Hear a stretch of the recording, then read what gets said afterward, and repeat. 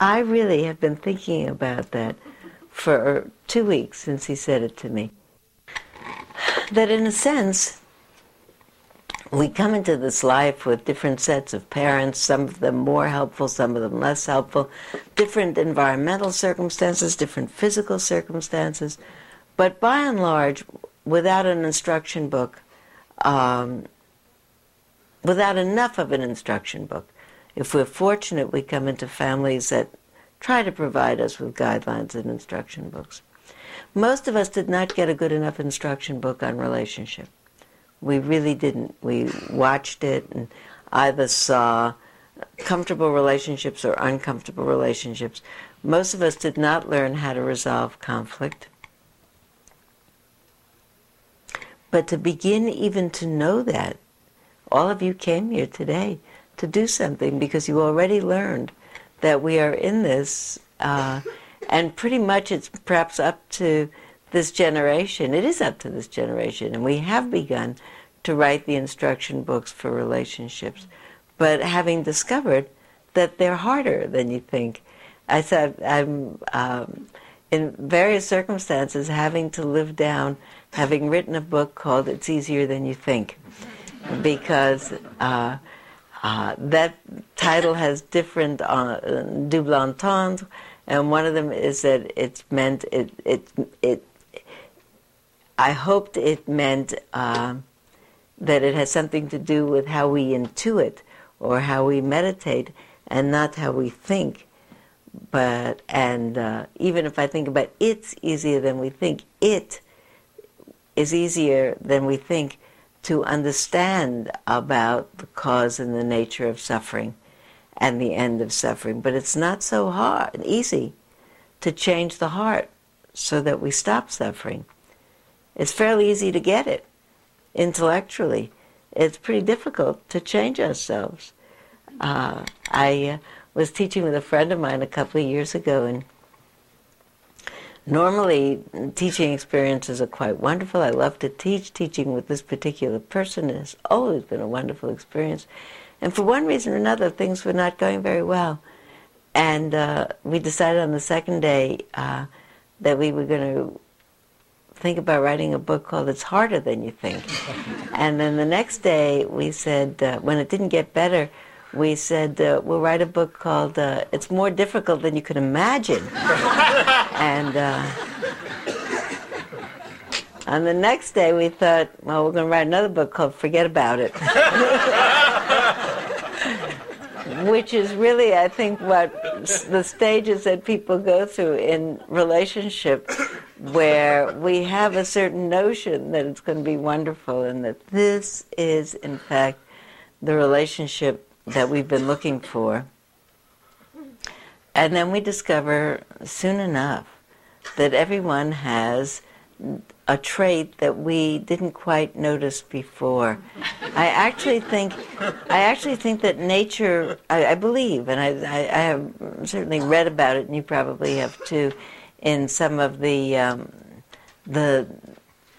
new wonderful books that are coming out about bioevolution, the way in which physiologically we are geared to fall in love with somebody as a way probably initially of keeping the society and evolution going and genetics moving along, that we tend in the first flush of falling in love with someone, especially blinded by the endorphins and other kinds of hormones that come up when we fall in love with somebody, we have a way of selective seeing, and we don't see those other parts of that person that aren't quite what we were looking for. We tend to be seeing what we were looking for. We get so delighted to see those things. Oh, there are characteristics A, B, C, D, and E that I really like so much. There they are, all in that person. We don't see F, G, H, G, and K, those other things as well, because we're so excited about the things that we do see, that we are, in a straightforward way, zeroing in on that person. We are showing them our best cards so that when we meet people initially, we don't say, these are all my difficulties, I'm sure you'd like to know them up front. We tell people we deal from strength, really, and tell people what's wonderful about us. We fix ourselves up the most attractive that we can be. And pretty soon, we hope, this will become a solid relationship. And then when it is, and the excitement of the initial, oh, I finally found it, settles down, it's kind of like the head clears, mind clears, and dust settles. It doesn't negate that A, B, C, D, and E are still there. But everything else that we hadn't noticed before is also there. How to hold that in a way that remembers what was really meaningful and exciting to us to begin with. When I see people in relationship for therapy, which I used to do much more than I do now because I travel so much, when I was seeing people as a therapist, one of the initial things that I would ask them when we met, which was actually one of the criteria for whether I would work with them, whether I thought that their relationship was viable, was, tell me about what it was that caused you to fall in love with so-and-so in the very beginning, when you first met them. I'd say to people, when you first met each other, did you really fall in love with each other? Tell me the best part of that. And it's slightly less hopeful if, I'm trying to be careful lest this be anybody's situation here, if people were to say to me, it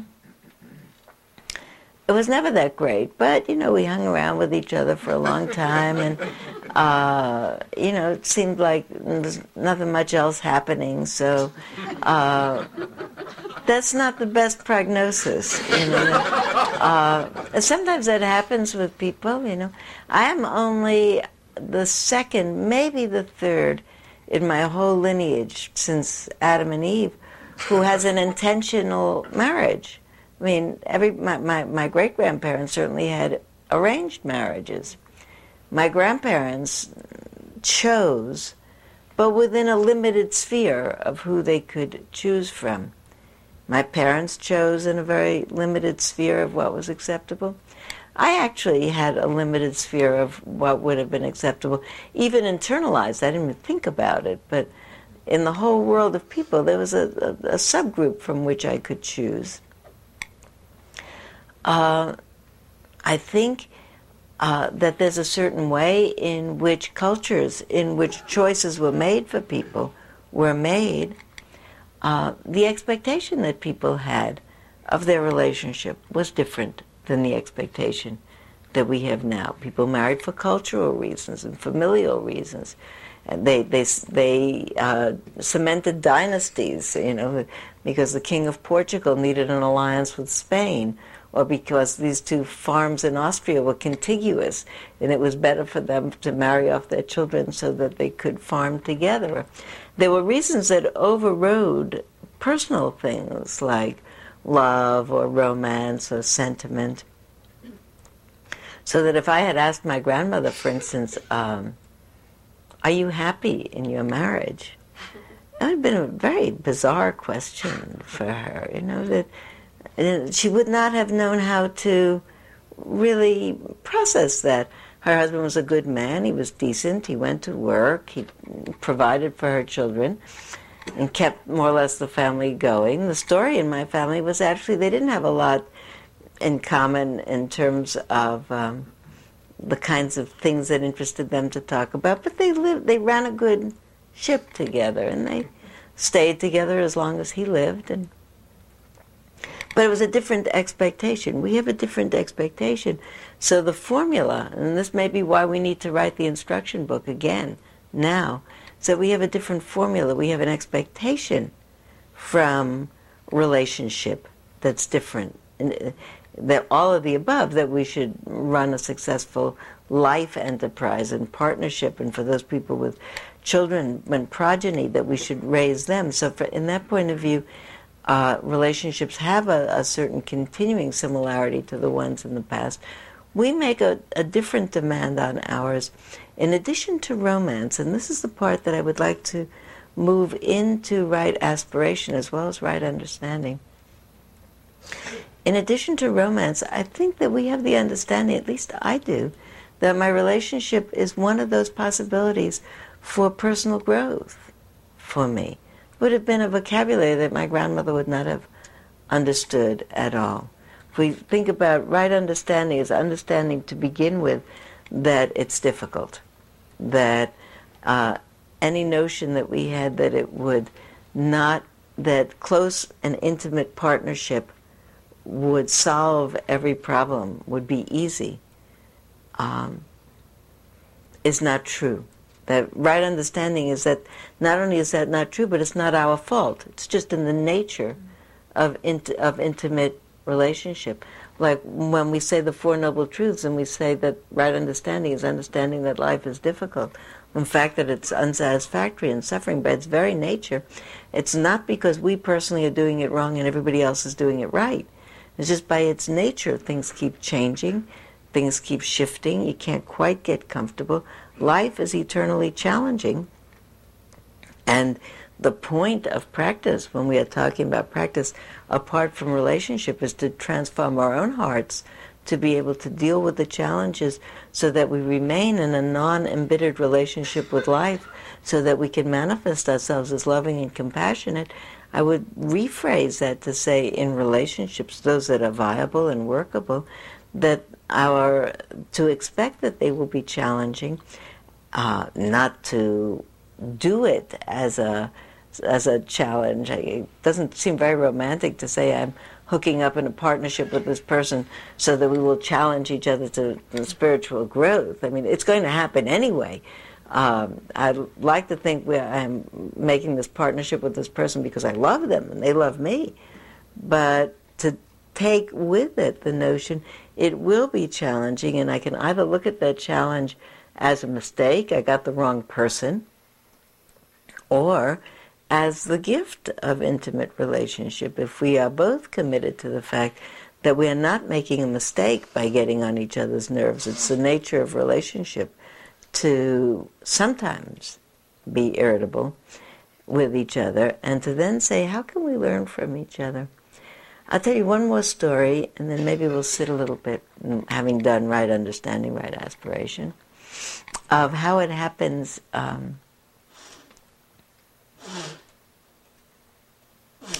in retreat, and then how it can happen in life, in a relationship. I taught a retreat recently,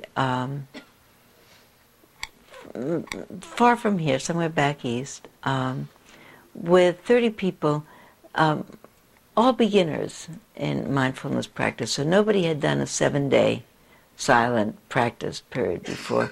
And it's demanding, 7 days, no talking, Spartan schedule, get up very early, a lot of periods of sitting quite still. Many of you have done intensive practice.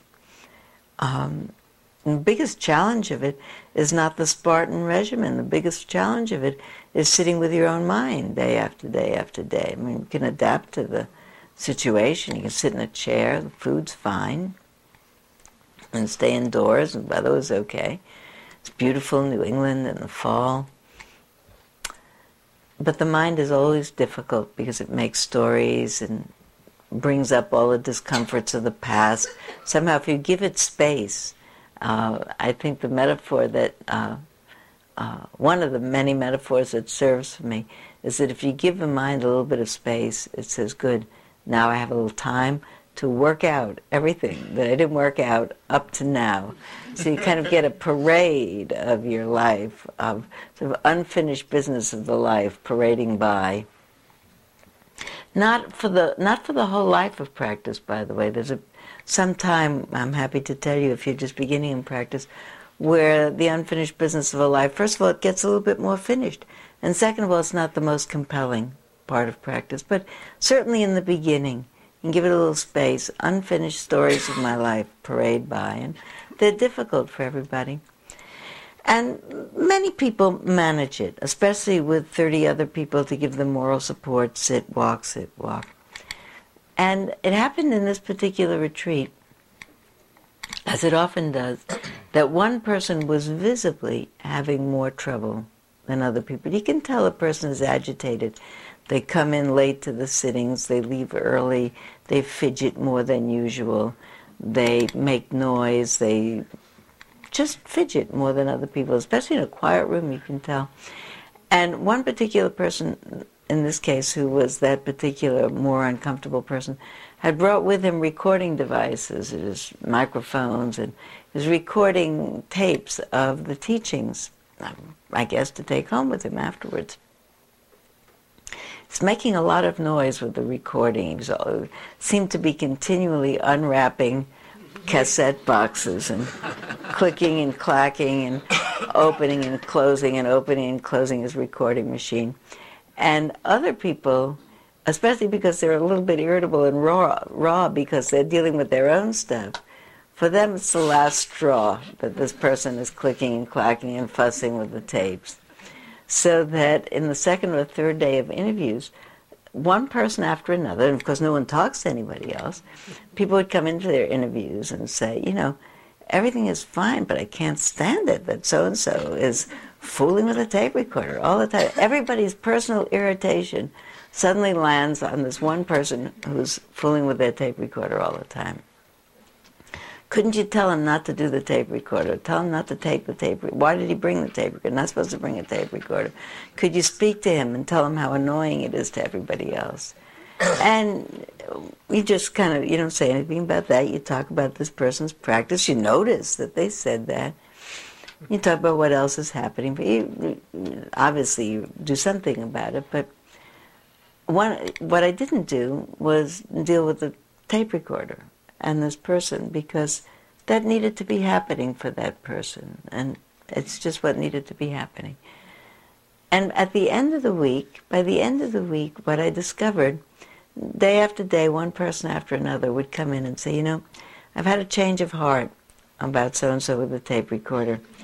You know, I realize that he's really very tense, and he really needs this meditation practice.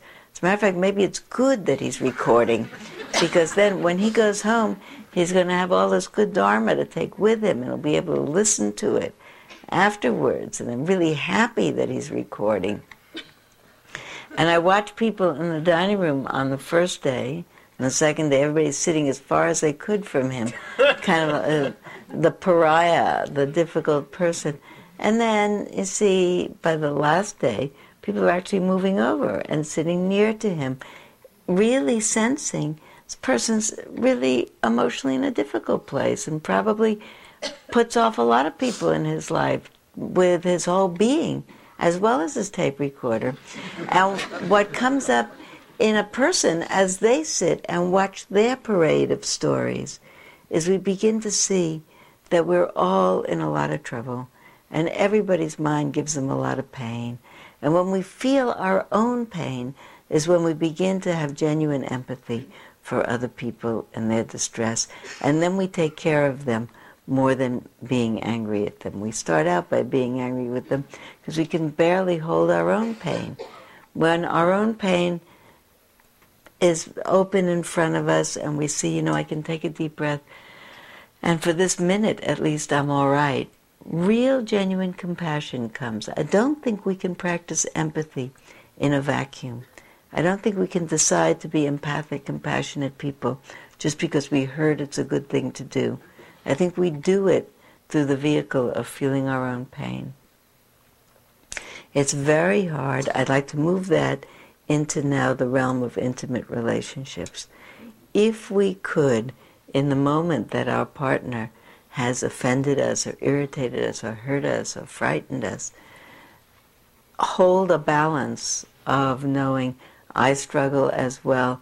This person's ineptitude in this moment is a reflection of their struggle, more than something that I have to take personally.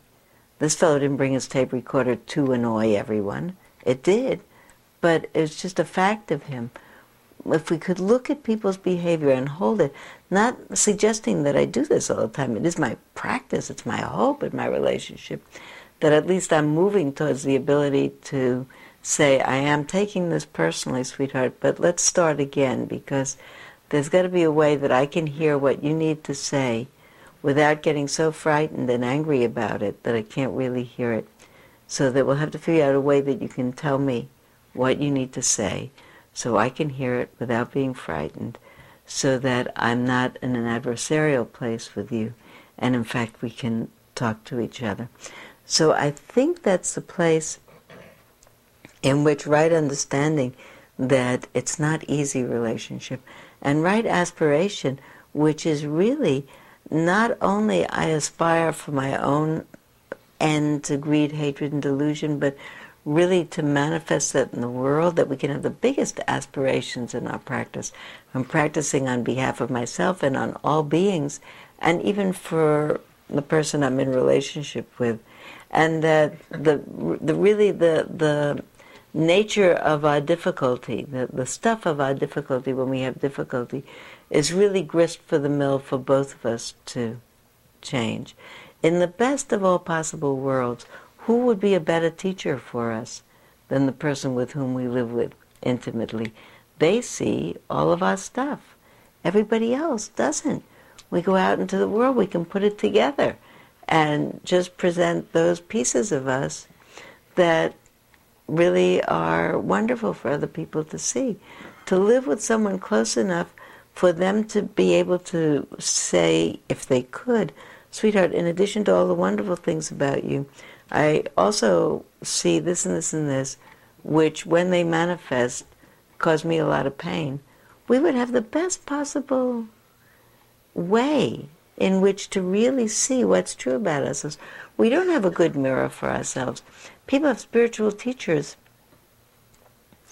especially in a traditional sense. Certainly in Buddhism there are stories of teachers who are so blunt in their telling of people what they see. When I hear those stories, I think, oh dear, I'm certainly happy I never had one of those blunt teachers who... but maybe it would have been good to have a blunt teacher. I have friends now and working my relationship up to a place where people can tell me, at least a few people quite clearly, don't do that. And that's not the best of you, Sylvia, and you're making a mistake. And I can hear them and still know that they love me. Those are my best relationships. It's very hard to do with your most intimate. Tell you that right up front, because I'm in the same relationship with the same person for more than 4 decades, and we're still working on it, but we're getting better. So I'm kind of counting on living a long time. A, because I have a ways to go, and I'm very encouraged about the possibility. B, is I couldn't start on it again with somebody else. And besides, I really like the one I have. I hope that's true for all of you, short or long, in the relationship that you're in. That you really like the person, you want it to work, that you really see it as the possibility for growth as well as just making it through. My grandmother just wanted to make it through. Didn't have the notion of the possibility of growth. Not faulting her on that. It was another culture and another time. It was really a survival culture. You know, she was an immigrant in the time that life itself, just to stay alive and afloat, was important. So she had a different expectation. We have a different expectation. But I think it's a valuable expectation, because I think to the degree that we use our relationships to transform ourselves, it's another dimension of practice. We'll sit a little bit, we'll move a little bit, and then we'll talk again. But then we'll talk about the 6 ways in which people practice, which are the other 6 parts of the Eightfold Path: right speech, right livelihood, right action, right effort, right concentration, and right mindfulness, as really the tools with which we work, so that we say, okay, I have some understanding and I have tremendous aspiration. how am I going to do it? And say, okay, now here are the rules for action and speech and livelihood and effort. And we will add to it, because we're Westerners in this culture at this time in history, right relationship. We'll use intimate, personal, engaged relationship that makes that sort of commitment to each other. Maybe, in fact, it will be the Western addition to the traditional Buddhist relationship to one's spiritual teacher, where you go to your teacher with the understanding that the teacher loves you and wants the best from you and is pulling you and also tells you. Actually, it wasn't quite so that I didn't have teachers who were blunt. I did. I forgot about that. I just thought of two. One in which I told my teacher, Joseph Goldstein, something about some way I was practicing, which I actually was quite pleased with. And he said, don't do that. I remember it. It's 15 years ago. But I remember that, we have such a culture around saying, especially since I was then a therapist, around saying, I wonder if you might want to consider, we kind of talk around a point. I remember him saying, don't do that. I wasn't. And I remember at one point practicing with Pandita, and I hadn't worked so much with Asian teachers in that tradition before, and worked through an interpreter. And it was another time in which I thought my practice was really moving along. I was really proud of it. And I would go in every single day and give a very, I thought, clear, precise report of my experience. It would go through the interpreter, and he'd say something, it would come back through the interpreter, and I assumed it was going to be encouraging praise. And for the most part, it was try harder. And I thought I was trying really hard.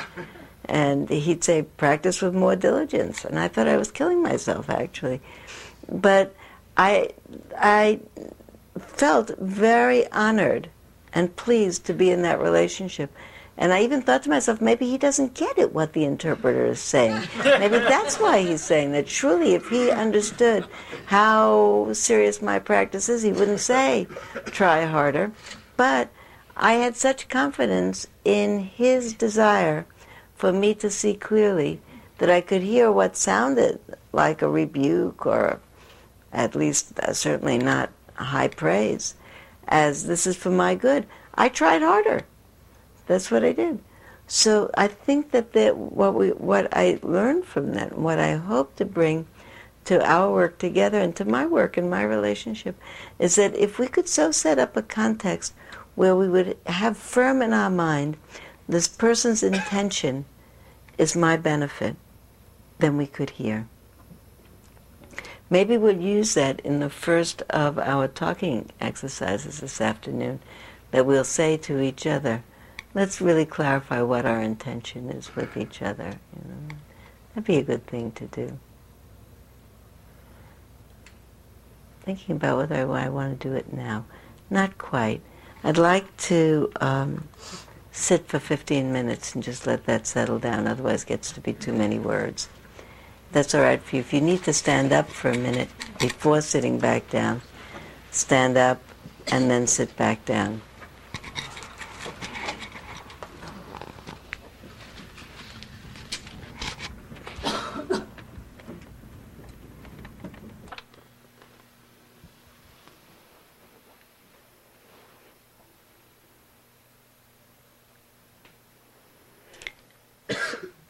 So I'd like to invite you once again to begin to think about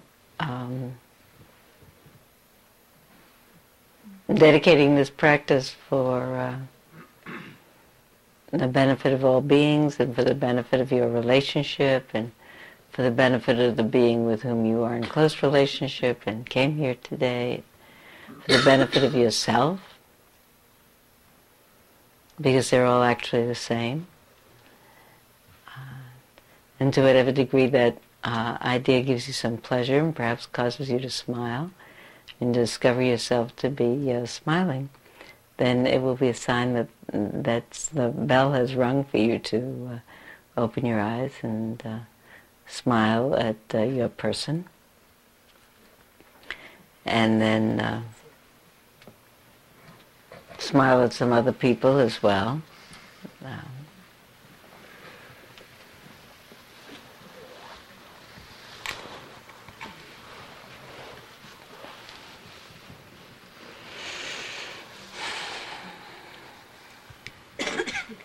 What I'm thinking about is, in terms of the logistical decisions about what to talk about next, is continuing to talk about the Eightfold Path as the structure through which we view right relationship, and to talk particularly about those tools of sila practice, right action, right livelihood, and right speech, because pretty soon it'll be lunchtime. And I think it'll be the right time for us to begin to speak to each other in our couple relationships that we've come in. So we better talk about right speech before we do it. It's extremely hard. I often think I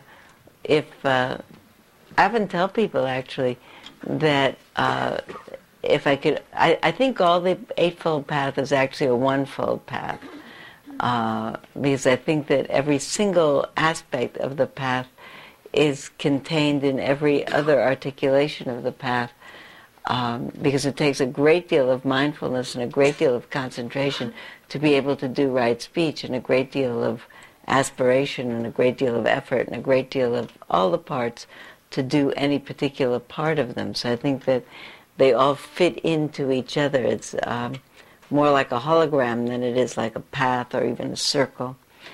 But if I had to choose one to say, okay, I'm going to see them all through the lens of this particular one, it would probably be right speech, because we talk so much, and it is our way of making relationship with other people, communicating with other people. I thought about the fact that I'd like to mention that even in monastic settings, in silent monastic settings, people have communication problems and they get on each other's nerves. In silent retreats, people get on each other's nerves. Those of you who have done any amount of intensive practice will know, well, you remember my story of earlier of the man with the tape recorder. There's often a person who just rubs you wrong for one reason or another. You make up your mind during a retreat that this person is the sort of person that you don't like. It's called a vipassana vendetta, by the way.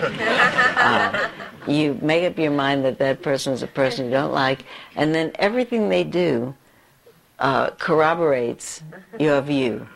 They come late, they bang the door, they eat too loud, they chomp too much, they take too much food on their plate. The attention is geared to see everything that corroborates that view. It might actually turn out later that they're a different kind of a person, but we make up our mind and then all our energy of aversion focuses on that person. Likewise, there's the other side of that. It's called the vipassana romance. And we fall in love with people because of the way they walk, or the way they sit, or the way they bow, or the way they eat. And people spend, including myself, lots of airtime imagining what will be after the retreat when we meet that person and actually talk to them and sever our current relationships and make one together and go off together into the sunset. And then discover afterwards, and really with serious emotional affect, even people who know better come and say, it's the most amazing thing. I've fallen in love with the person on the zafu in front of me. I know them, I even know what they really are in real life, but I never quite appreciated how marvelous they are. And there's something about when the mind is focused and the attention is steady, there's high rapture in the body.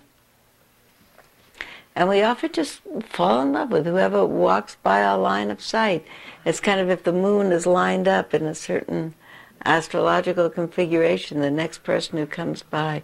There's a piece of Eastern European folklore that says if you swallow a chicken heart whole, the next person that you meet is your intended for this lifetime. And it seems to have worked for a lot of people, and it's just because you have that intention or mindset. So a lot of times people, and by the way, sometimes people meet people on retreat and imagine a whole lifetime spent together with them and actually meet them afterwards, and it works out right, and they spend a whole lifetime with them. So it's not, or a piece of a lifetime that's significant. So it's not to say it never works.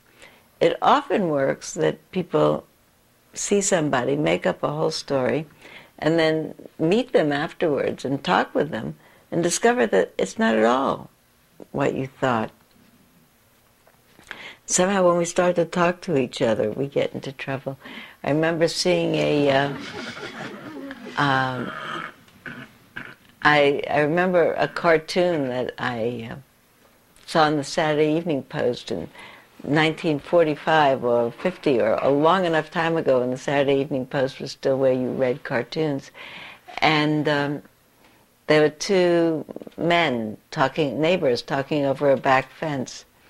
And one of them saying, when Jenny and I first got married, we got along great. And then as we left the church,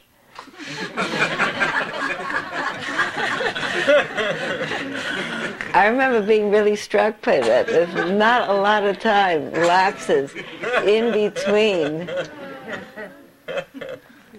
So we have a certain view, and we're on a course, and we love this person, and we're going to cement a relationship with that person, and we get it all cemented. And the energy of can I cement this relationship has now been used up because it's a fait accompli, cemented relationship. Phew. Then you really look at the whole person and say, uh-oh, look, I got a whole package around this person.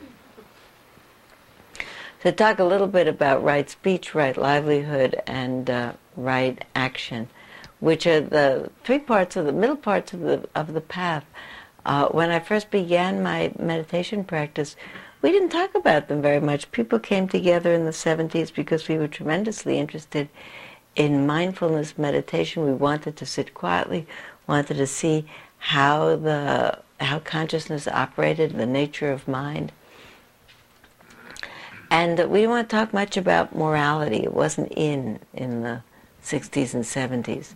Virtue was not, virtue is a big word now, but sila practice means morality practice, virtue practice. And it was an era in history when people were really testing the edges, the parameters of what had been the societal norms.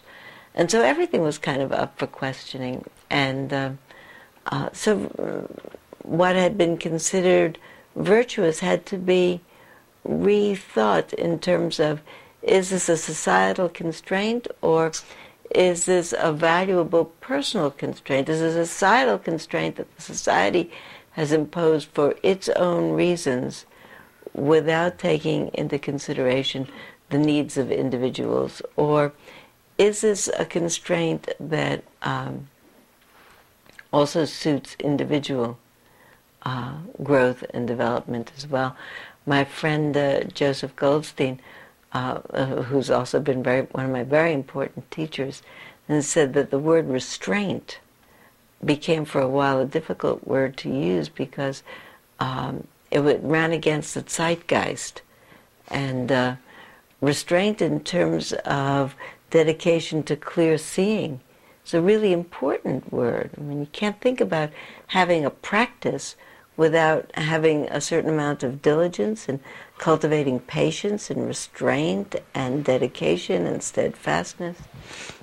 So there was a period of time when it was really important for us to rethink and re-speak the virtue part, the morality part of the path. Because there are, of course, in the Buddhist canon, as is in any other religious canon, all kinds of restrictions on behavior in terms of this you can do and this you can't do.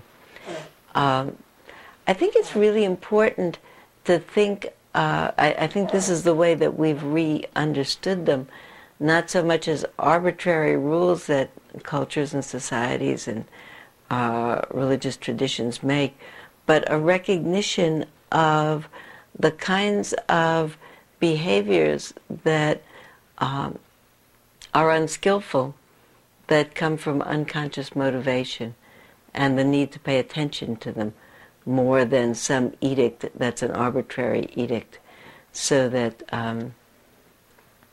the morality rules in Buddhism, as they are in every other major spiritual tradition, are not to be abusive and not to be exploitive.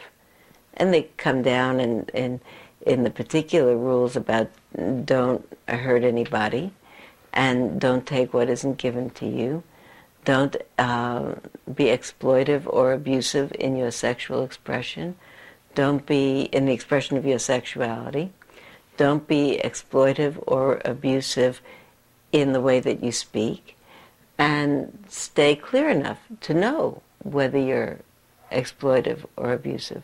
I actually, when I teach precepts here,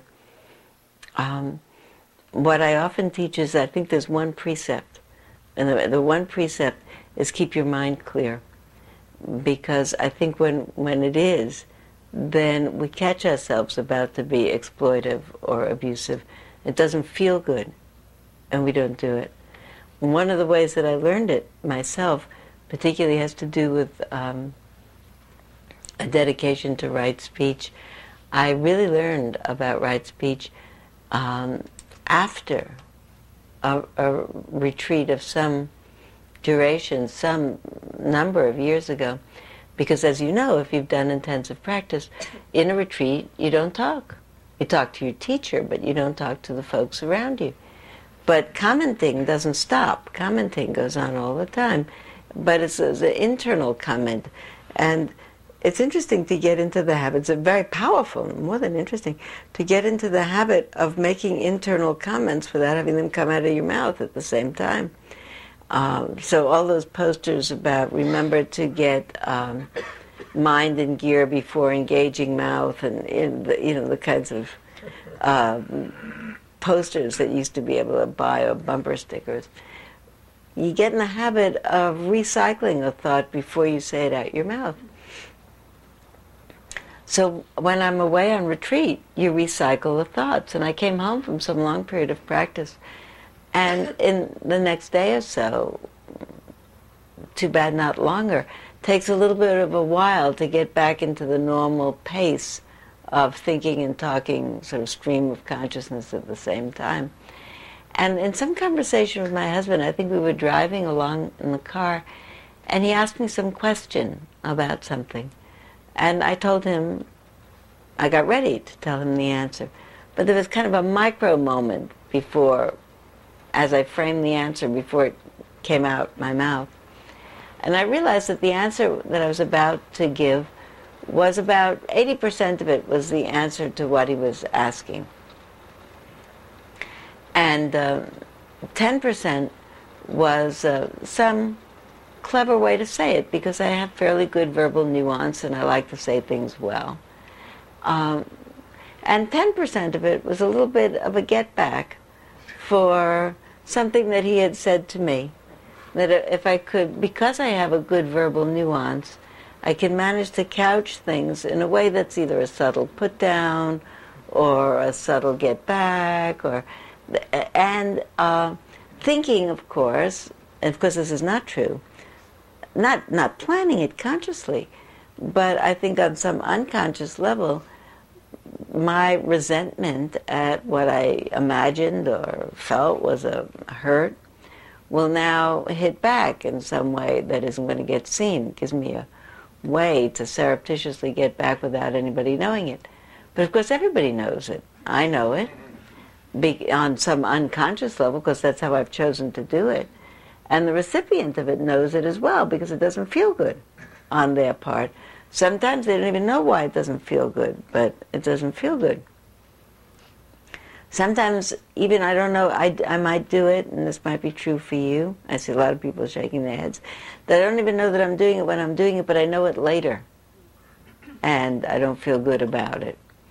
So I think about the guideline for what I'm about to say really coming from a place of non-exploitive, non-abusive. And actually, what I think is that it's a tremendous amount to expect of ourselves that our motivation will be 100% pure all the time. You know, I like to say things well, for instance. So if I'm thinking about something to say and I have a good way to say it and I think it'll make the point, it's all right to have part of my motivation to say it well. It's all right with me. It's not so all right with me to have part of my motivation to be exploitive or to be abusive. If I know about it, I want to not do it. If I know about it in advance, I want to stop in advance and not do it. If I know about it after, I want to be able to apologize for it. If I know about it during, I want to be able to stop in the middle of doing it and say, whoops, you know, I'm not saying exactly what I mean. I'd like to, you know, could we roll back the camera and start again? I did that. I needed to do that between yesterday and today, where some very big misunderstanding happened for a period of 4 hours. And I said, listen, or all during which time we were talking about it, I needed to say at the end, look, 4 hours ago we liked each other very much and understood each other. Could we agree to roll back the cameras 4 hours?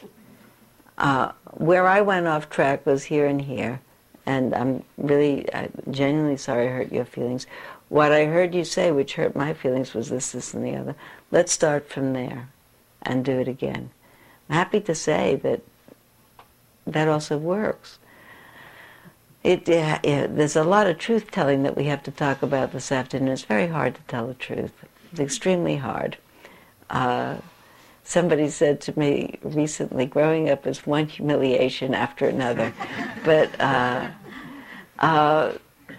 I think it's a difference between being humbled in the best kind of way and being humiliated, that somehow we can tell the truth about ourselves and be humbled about the fact that we're not completely realized beings.